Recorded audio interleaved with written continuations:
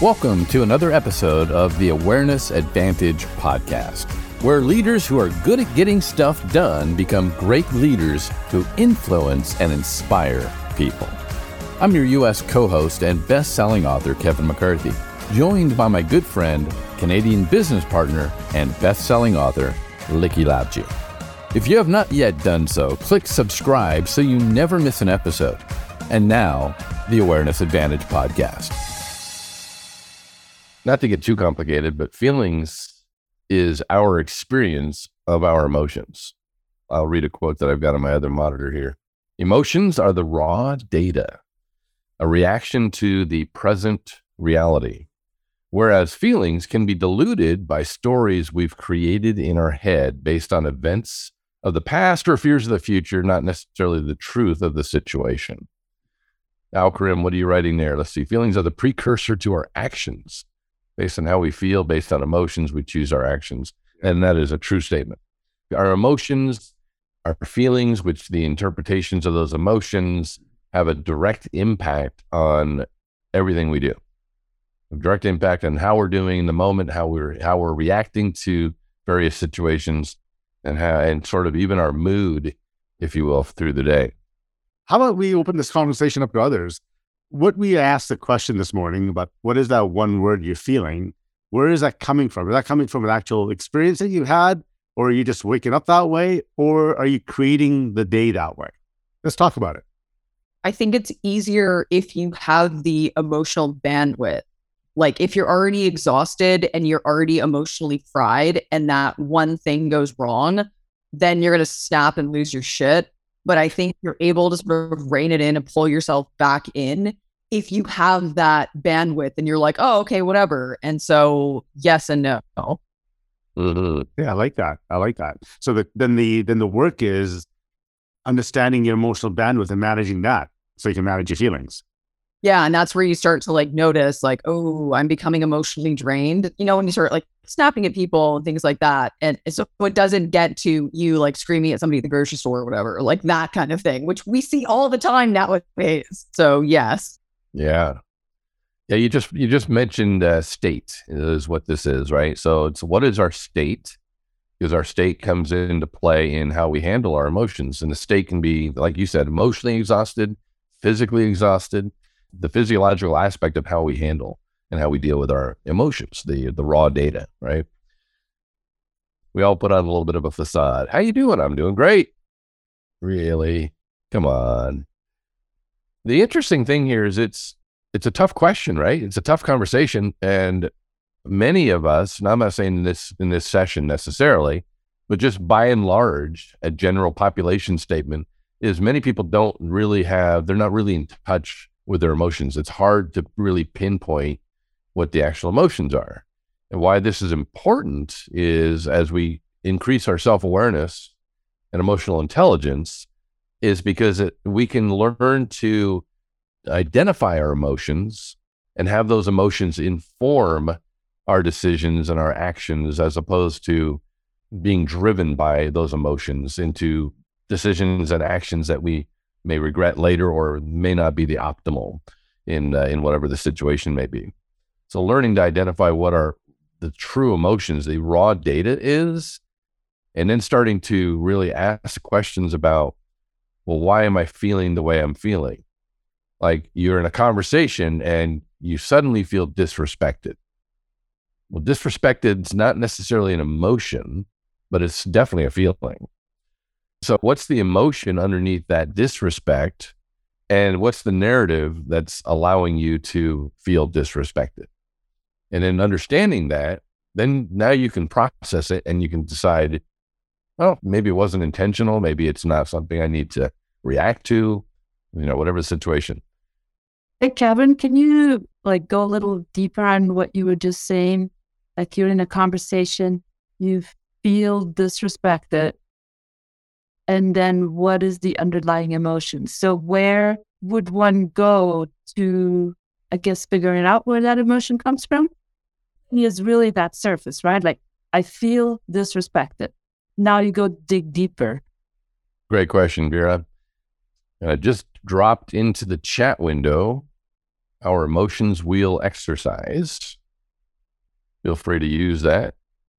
And so somebody asked me a question last week in one of our leadership development cohorts that we're doing for a client, and it caught me off guard.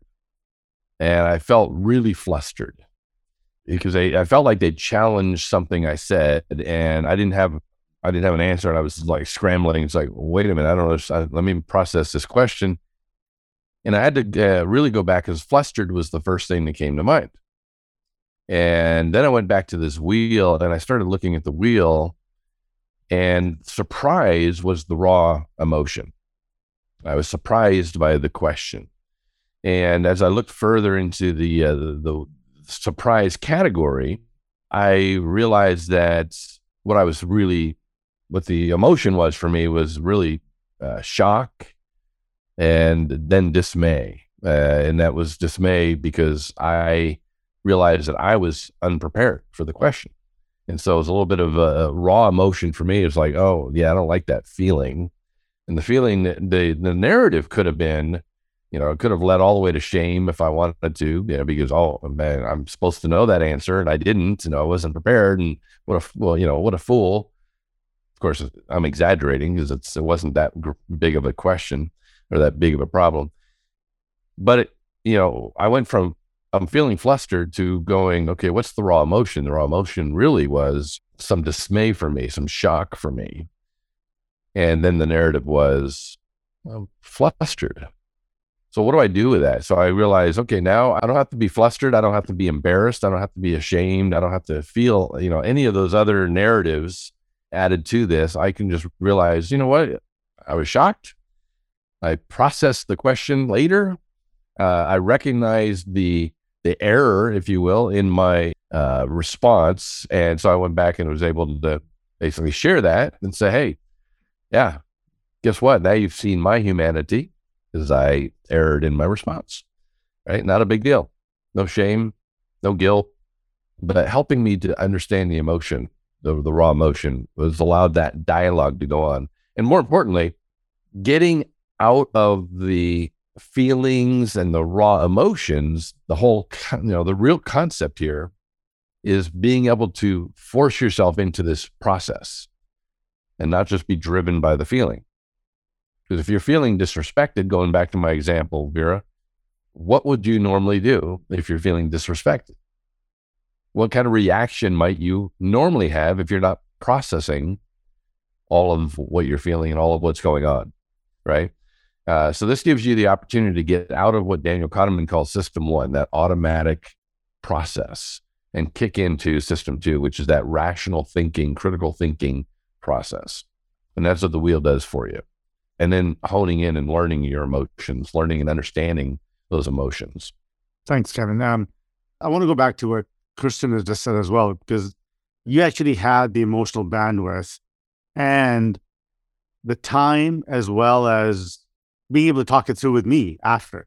Mm-hmm. So there's that support, the bandwidth, the awareness to get through it all. So it's a practice. It's not going to happen overnight. You can't just look at this wheel and say, okay, I'm going to be aware and it's going to happen. It's a practice. And it's that emotional bandwidth that we're working, emotional awareness, the self-awareness, that you're actually going there. A lot of us don't even know we're in that spot until all hell breaks loose. And we just need to understand that we're going there, we're feeling something. And how do you know that? It could be a physical change in your body. Your hands could get clammy, your stomach could get knotted up, your face could get red, whatever that is, just understanding you're going somewhere. And then just say, okay, I don't know where I'm going, but I'm going somewhere. That's the first step. And then maybe look at the wheel, then maybe look at really highlighting what the emotions are, and then work it backwards. And then have somebody talk it through if you need to. That's objective. Mm-hmm. Just don't go to your partner and say, I'm feeling something about you right now. I'm not sure what it is, but you caused it all. Well, that doesn't work out very well. It doesn't. Trust me. This is never about what other people do or say. This is always about how you interpret that and react. Heaven, they made me feel this way. You're making me feel really angry by you saying that. No, you can't make me angry, Likky. I can only allow myself to get angry. but I'm going to. I choose. I'm trying really hard to make you angry. Well, good luck. Good luck. I went and saw a counselor about my anger issues 30 years ago, and I have not had to go back. I just decided to stay angry. I'm just kidding. So Kelly, I'm sorry you made me feel this way. What's right? coming up for others here in this conversation? So, Likky, is a lot of how you're feeling and how you're responding based on just that situation, or is it based on your past experiences and you're already going into judgment before you actually even get to that emotion? Oh yeah, for sure, and that's a great observation there, Graham.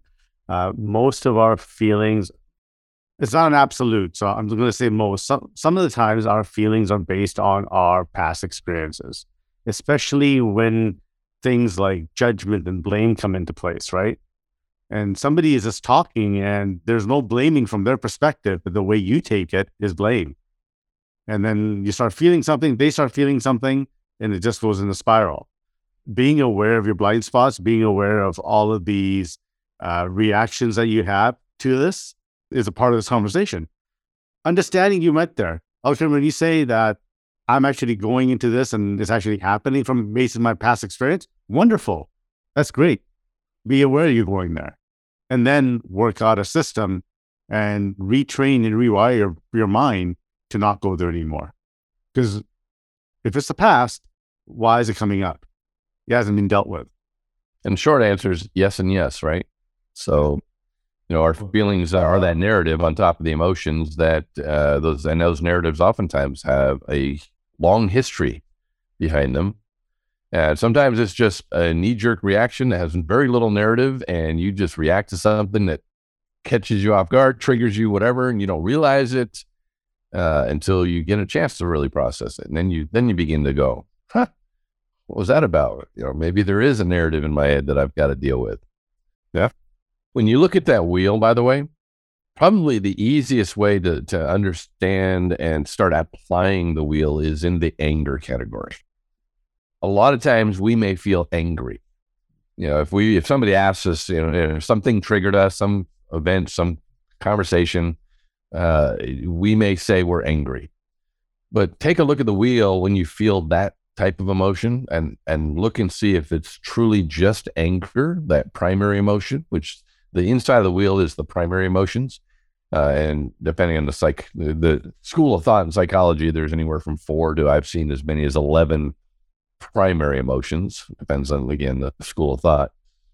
But are you really angry, or maybe just a little indignant, right? Are you really angry, or are you actually furious or feeling rage? What's the intensity level of your anger? Because the more you can understand, the more you can really isolate and get away from just the primary emotions, the better off you're able to manage and understand what's going on, how you got to this place, what the triggers are, and then even, make a plan for the next time it's going to happen, right? So you begin to understand, oh my gosh, okay, I'm feeling absolutely resentful.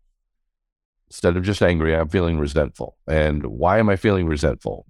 Why did this situation come up and it caused me to, again, experience this resentfulness?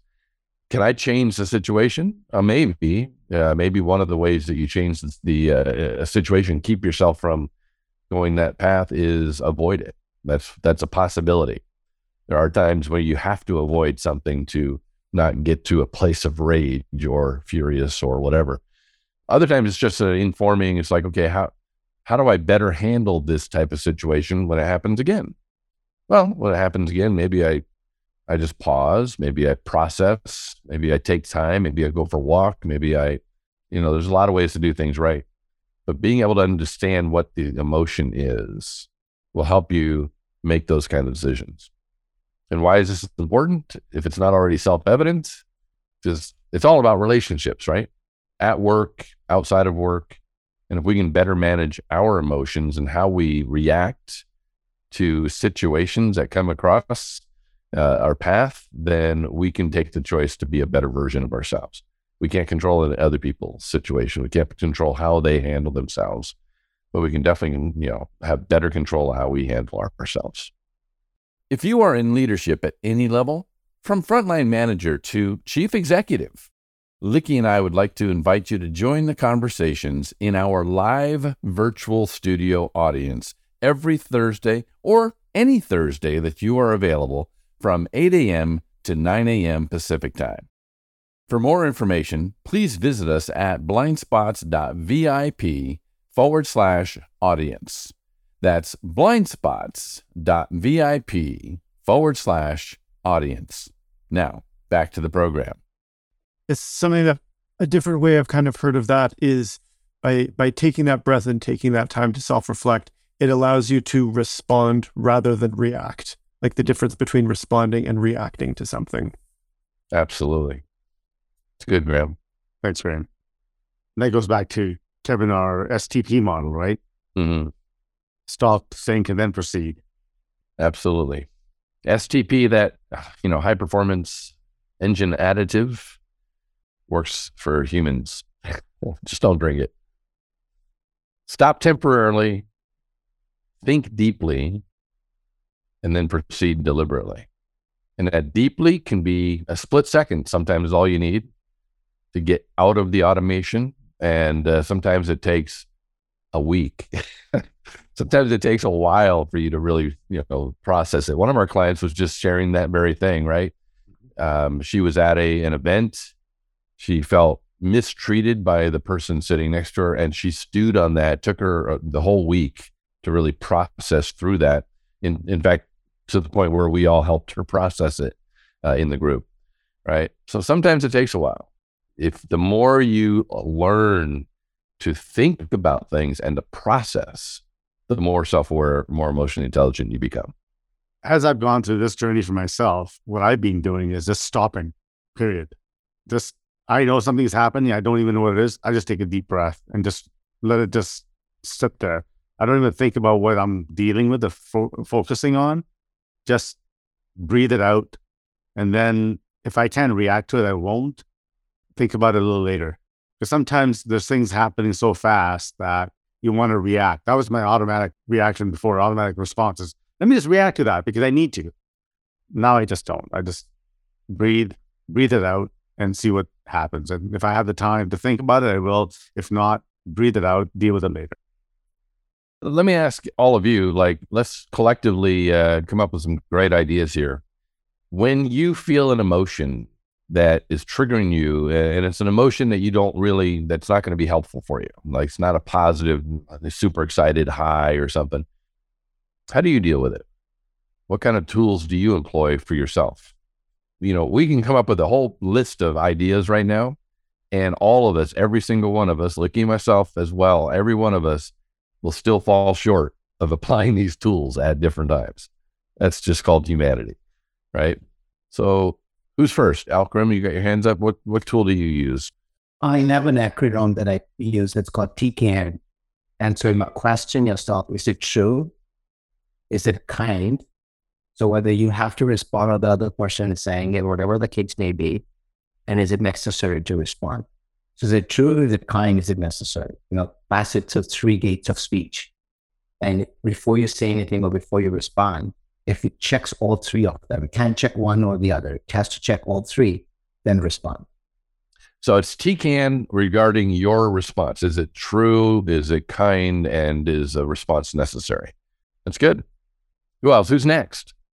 What do you do when you get triggered, if you will?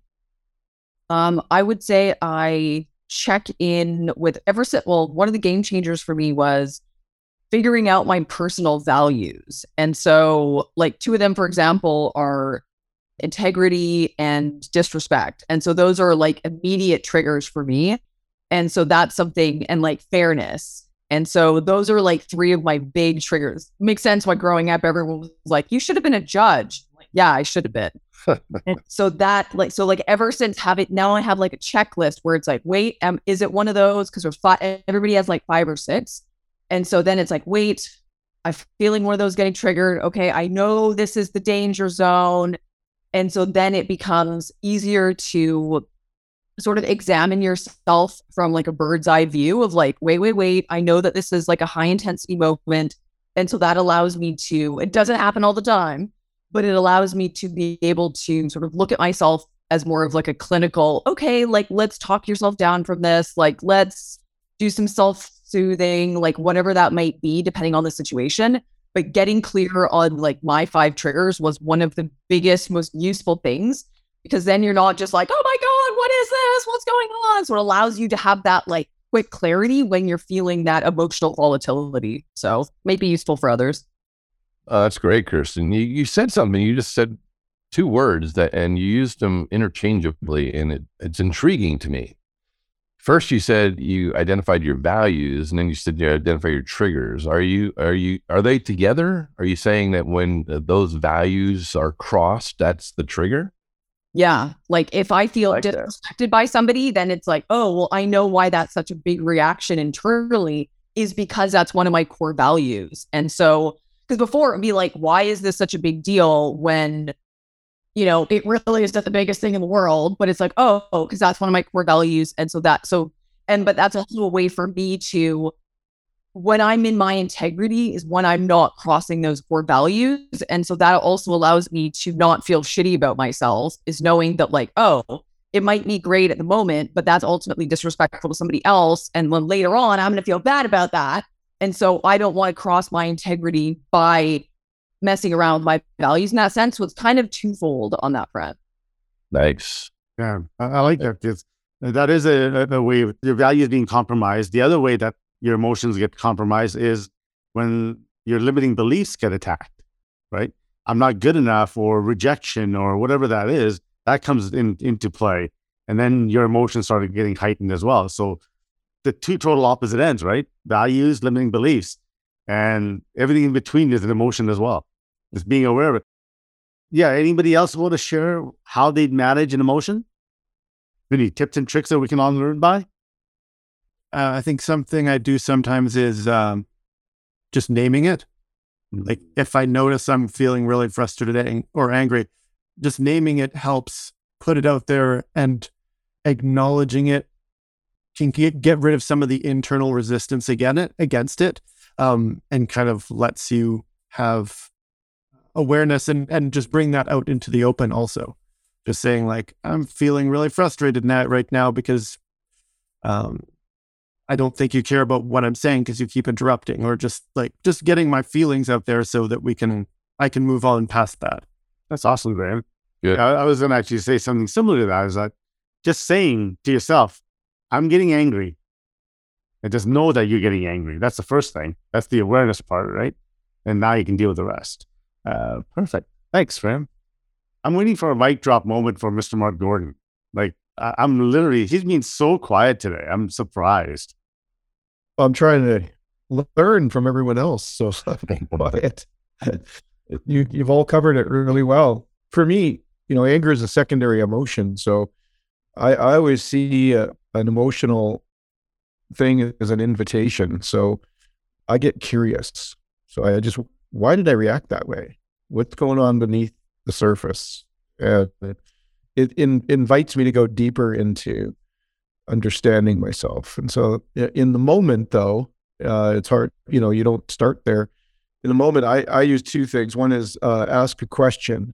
Our brains are wired. The primal part of our brain is back here, and there's the amygdala is at the top of the primal brain. It stores the emotions that you felt with a certain memory. And so a lot of times when we're triggered emotionally, it kind of sends a message to the neurocortex in the middle, and it'll release either adrenaline. If it's a negative emotion, it'll release adrenaline. That fight or flight comes up, and it's like a snow globe being shaken. If you can picture that, your thoughts are all over the place. It's really hard to capture them. So what you want to do in that moment is activate your prefrontal cortex. So that's what you do. You activate it by asking yourself a big question. Is this emotion helping me, or is it harming me? Or what do I need to do right now to be okay? And so that is the start of it. And then I go deeper into the curiosity. Why did I react that way? And so when you ask questions, you're activating the prefrontal cortex. What that does is it sends a message back to the neurocortex, says, hey, we're figuring this out. Just let the primal part know that we're okay. So it kind of releases dopamine, and it just says, hey, primal, stand by. We're okay. because the primal part of your brain is designed to protect you, not harm you. It protects you because it tells you when there's danger, but it needs to be managed. So that's what I do.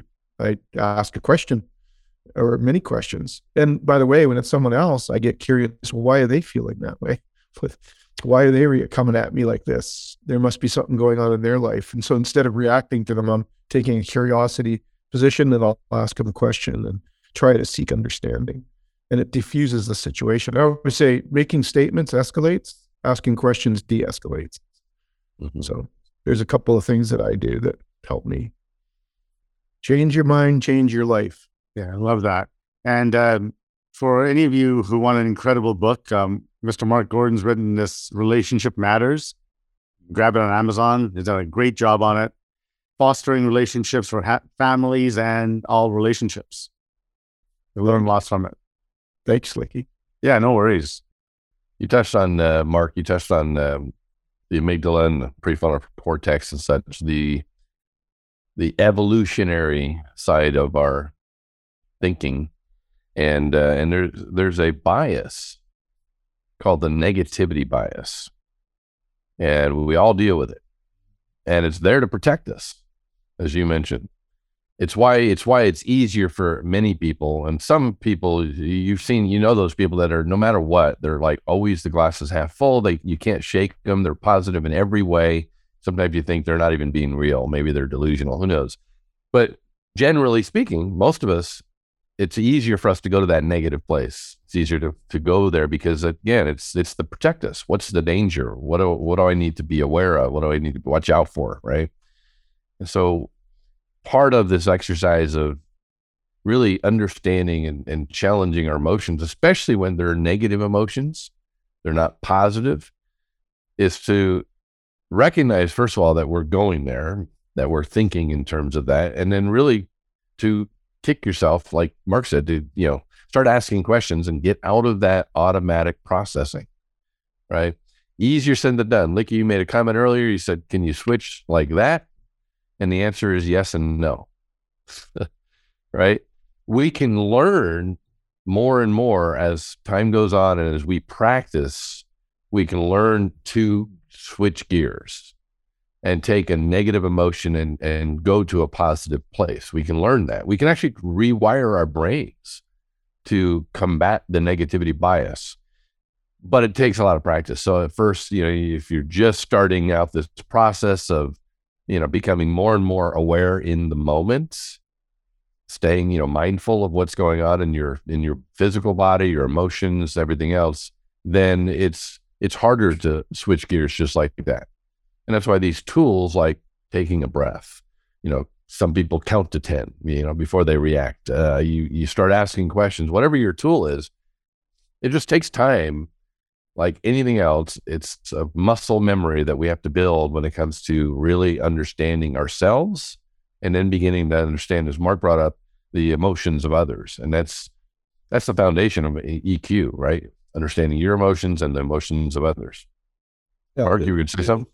Yeah, because you're developing your neuroplasticity, right? You're creating new highways in your brain on how you want to react to things. That's why planning ahead, recognizing, hey, what went wrong there? Why did that happen? And then you can say, next time I'm going to react this way. And you might not, but you do it again and again. And until you actually are starting to do it, you train your brain. Your brain's been trained from childhood to think the way it thinks. So it means that it is trainable. You just need to give it new information, right? Somebody said, fake it till you make it. I always say, declare it until you believe it. Don't fake it till you make it, because that's a facade. But you can declare something hoping for the best. You can declare it until you actually believe it. Yeah, there's a lot of truth in that. Mark, have you read Carolyn Leaf's books? Carolyn Leaf is a psychologist, and she's also she focuses on neuroscience. And one of the things that she says in this rewiring process is just what Mark just said in a different way, is we don't recognize the power of our words. That's right. It's like, you can't create something that doesn't exist but just because you say it. Like, I'm not going to say, well, I'm going to be a millionaire tomorrow, and it's not going to happen. right? Unless I happen to buy the right lottery ticket. But we can say, you know what? All of my words, I can watch my words and I can speak positive, things. I can change those limiting beliefs and my the narratives in my brain. I can change those things. And the words I use that I hear continue this reinforcement loop.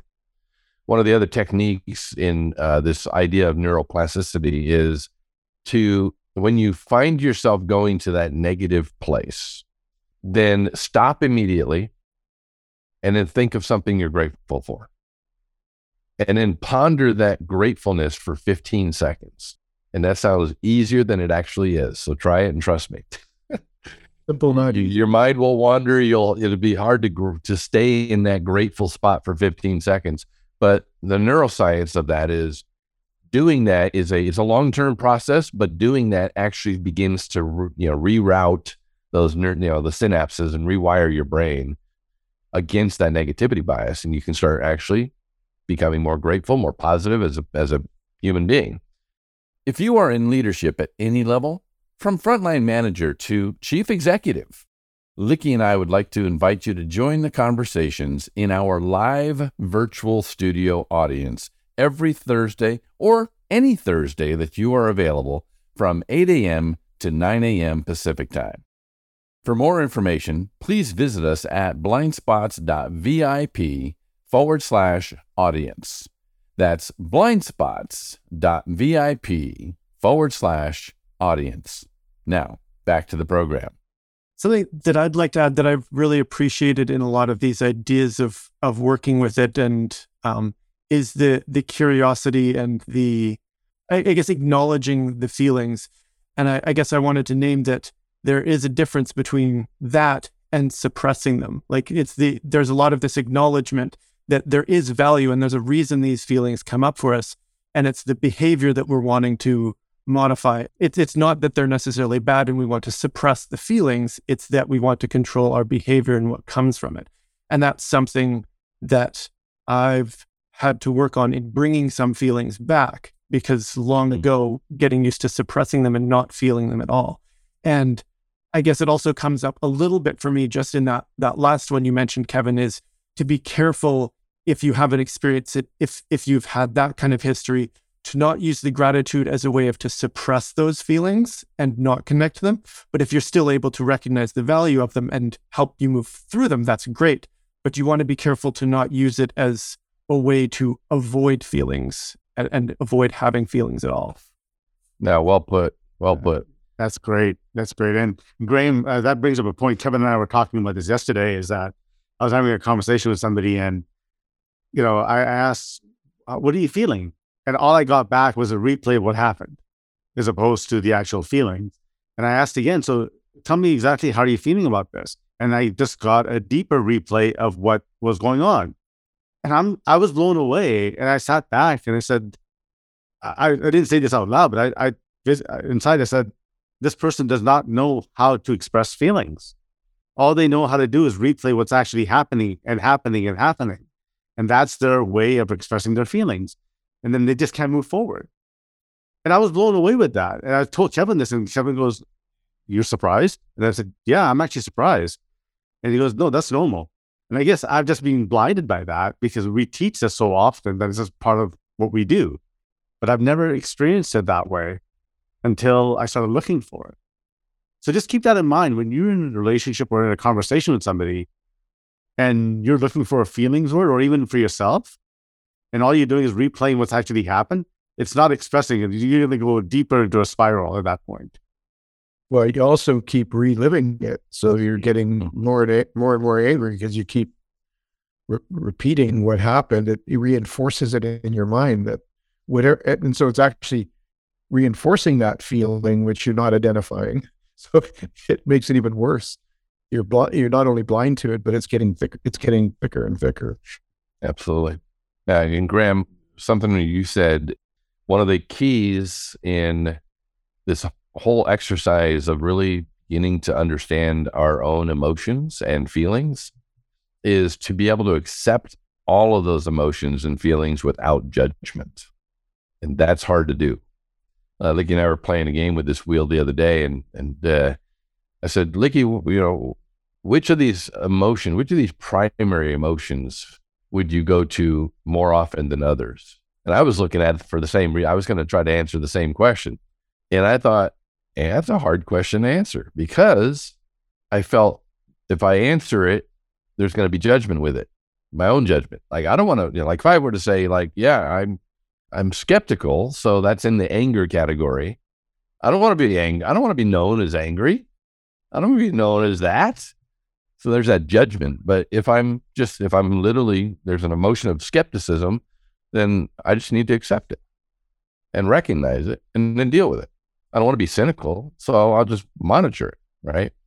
But yeah, accepting our emotions without judgment, because we can tend to be hard on ourselves. And this is a really great reason why sometimes we just want to suppress them, right? I don't want to acknowledge that. That makes me a bad person. That attacks my self-esteem, my self-worth. No, it's just a raw emotion. We all have a raw emotion. Let's just accept it and deal with it. Vera, it looks like you wanted to say something. It's interesting you say that, because it makes me think that we're striving to be that perfect person. Because if you turn it around and you would say, I'm strong and confident and such, you probably wouldn't even think like, oh, well, I don't want to be known as strong and confident, right? So, yeah, I mean, that's why I said I use that kind of stuff in conversations with my kids who are grown, but they also feel that they're not allowed to feel a certain way.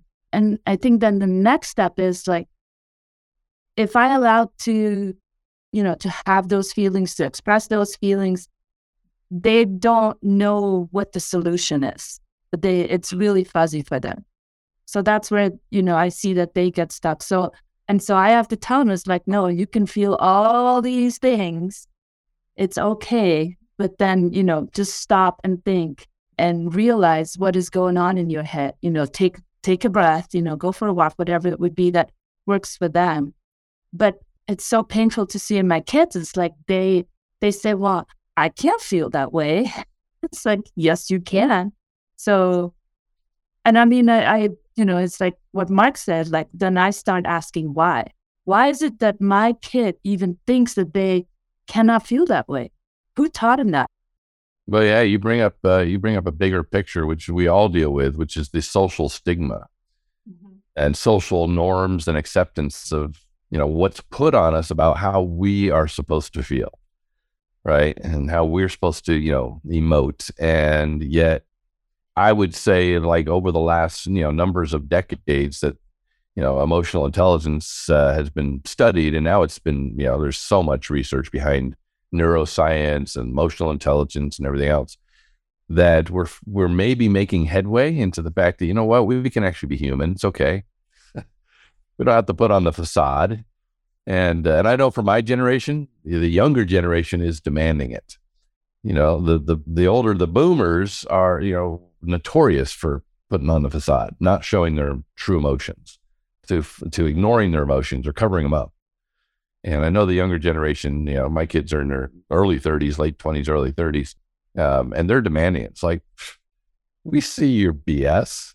Get real, would you? Like, show us your humanity. And that's what your people are. If you're in leadership, if you're at work, your people want to see your humanity. They don't want to see the stuffed shirt, the facade.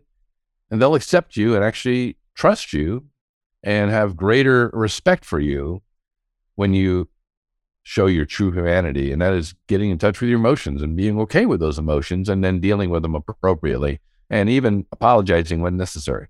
Like, yep, an emotion or that feeling got the best of me, and I apologize, and I'm working on it. Oh, that's cool. I think in relationship also, in our attempt, like I love your heart, Vera, like in our attempt to make others feel better, we deny their ability to actually feel that emotion and understand it. We want our kids to feel that emotion. It's okay to feel that emotion, but then process it with them as to why they feel that emotion. Then they learn how next time to actually, they recognize it quicker, and they know what to do next time. We want to teach our kids how to make good decisions, not make decisions for them, or not let them feel any pain. Because in our attempt to have them not feel any pain because we feel bad for them. Even a coworker or someone else, if we feel sorry for them, I always say pity does not demand a response, compassion does, right? So if we just feel bad for somebody, sometimes you usurp their ability to just feel that emotion and understand it. And we make it that it's not okay to actually have emotions. And we are emotional beings. And the problem is if you try to help somebody shut off a negative emotion, they shut off the good ones too. You can't pick and choose which ones you turn off and on. You actually turn them all off if you turn them off. Try to not to feel pain, then you don't, you turn off the good ones too. We want to make sure that we sit with people in their pain, in their emotion, and know that there's somebody there. Even if you say nothing, you can just sit with them in it, acknowledge it. I can see you're upset, but let's just sit in it for a minute. And then when they've calmed down, or you could ask them a couple of questions, you'll activate the prefrontal cortex. Now you can kind of start to debrief it with them and help them navigate through it. Next time they may not need you. They've figured it out. It's a great thought, Mark. And let me juxtapose that. You alluded to this as well, but imagine that kind of a safe environment in the workplace. Mm-hmm. That's your job. If you're in leadership, your job is to create that psychological safety, that safe zone where people can feel like, you know what, I can just be me. I can be raw and naked here, and know that you're going to, have compassion. You're going to help me work through it, or you're going to at least allow me to emote without reprisal, assuming that I don't do it in a wrong and inappropriate or violent way, right? But give me safety to say, you know what, this is what I'm feeling. It's like, oh, okay, well, let's work through that. Is there a risk of it being shown as a sign of weakness? Because most people, as leaders, you sort of create that facade around you that you're strong, that these emotions don't bother you because you want to come out as a strong leader. Is there a risk that if you start being that you will not be a stronger leader? That's a great question, Al-Karim, and that is the myth of leadership. You nailed it. And yes, Brene Brown speaks right to that in her book, Dare to Lead. I would highly recommend it. I think I'm through my 4th version of her audiobook. A great book. But that is the myth. That's the myth of leadership, is that you have to have a facade and be tough, and nothing phases you, and that's the only way you can lead. But that's not what people want. They see right through the bull. BS. Alfred, I'll share something with you. And Kevin and I were facilitating a workshop yesterday, and something was off. Something was going not right. And we felt this for the last couple of sessions with them. And we made the decision to get vulnerable and just ask the question and say, are we doing something wrong? We're feeling that we're not doing the job right. We're not getting engagement. Yeah. We're not getting engagement. What is going on? So we want to know. And then we finally heard the feedback, but one person caught up and said, thank you for being vulnerable and showing your humanity to us. That shifted that session. She actually even said the word. She goes, it causes me to trust you guys even more now. Yeah. Right? Because we decided to be vulnerable. It's like, hey, we might have been doing things wrong. I mean, we're in the position of authority in the group, but that doesn't mean that we're not human. We're not going to make mistakes. Yeah. So yeah, I would challenge you, Al-Karim. Thanks for sharing that. I would challenge your comment, not you. I'd challenge your comment for everybody's benefit. Anywhere you have an opportunity to continue this evolution of the thought out in the community, is let the leaders know. In fact, let your leaders know that you would love to see their humanity, and it's okay for them to fall short. It's okay for them to make mistakes. Don't put them on a pedestal and feel like they're not going to make mistakes. They are. Every single leader is going to make mistakes. So are you. So am I. It's human. I feel like the elephant in the room for that. And I know we only have 3 minutes left, but especially through the nature of my work, the elephant in the room is that there are a lot of personality disorders in the executive sphere. They're the number 2, I think it is, because job for sociopaths is CEO. And as somebody who works often with the C-suite in a very intimate capacity as their ghostwriter, it is absolutely staggering how much narcissism and sociopathy is in the C-suite, and being vulnerable with them is like showing your soft underbelly to a tiger, and they will destroy you. And so that's the kind of thing where I think it would also be awesome for you guys to teach the skills to be able to recognize that, because these people will fucking destroy you. I have made that mistake in my in-house career where you're like, oh, if I'm just more bullet, oh, if I, and they're just eating it up, and then they push you off a cliff. Would love thoughts on that. Kirsten, give us those names. That's the kind of people we're looking to work with, right? Oh man, Under your pearls. It's like that's why we do what we do, and we know this. We get approached by employees all the time. We love what you do, but how do we take it up? And that's exactly the conversations we're having with people. And we understand that. That's why we do what we do. And it is a slow moving turtle, like a molasses way of doing it. But boy, it's shifting. It's shifting fast. I know I just said opposites. It is shifting fast, but it's a slow moving way of doing it. These people, they get it. They know there's something wrong. They know that something's not working for them. They're aware of it. They just don't know what it is. And more conversations like this, more people like ourselves in this room can talk louder about this and just share it. People are getting it. We have to remember that they didn't get there overnight. You know, narcissism, sociopathy, it's always reactionary. It's cause and effect in their own childhood and their own life. And so they're not going to get back overnight either. Right. No, it is a tough one. Well, hey, it is top of the hour. I'm going to leave you all with this thought, maybe a challenge, is to take that emotions wheel and put it into practice this week. There's a journal inside that we'll hand out. Whenever you feel something visceral, take a moment, pause, jot down that stimuli, work yourself through that process, and see if you can't further identify what the actual raw emotion is. Thank you for listening to the Awareness Advantage podcast, brought to you weekly by the leadership team at Blind Spots Global, a multinational, multicultural leadership development organization specializing in transforming managers who are good at getting stuff done into great leaders who can influence and inspire others to achieve their best. If you have not yet subscribed, please do so now so you will never miss an episode. If you would like to join our live virtual studio audience and participate in the conversations, visit us at blindspots.vip/audience. That's blindspots.vip/audience. We hope to see you there.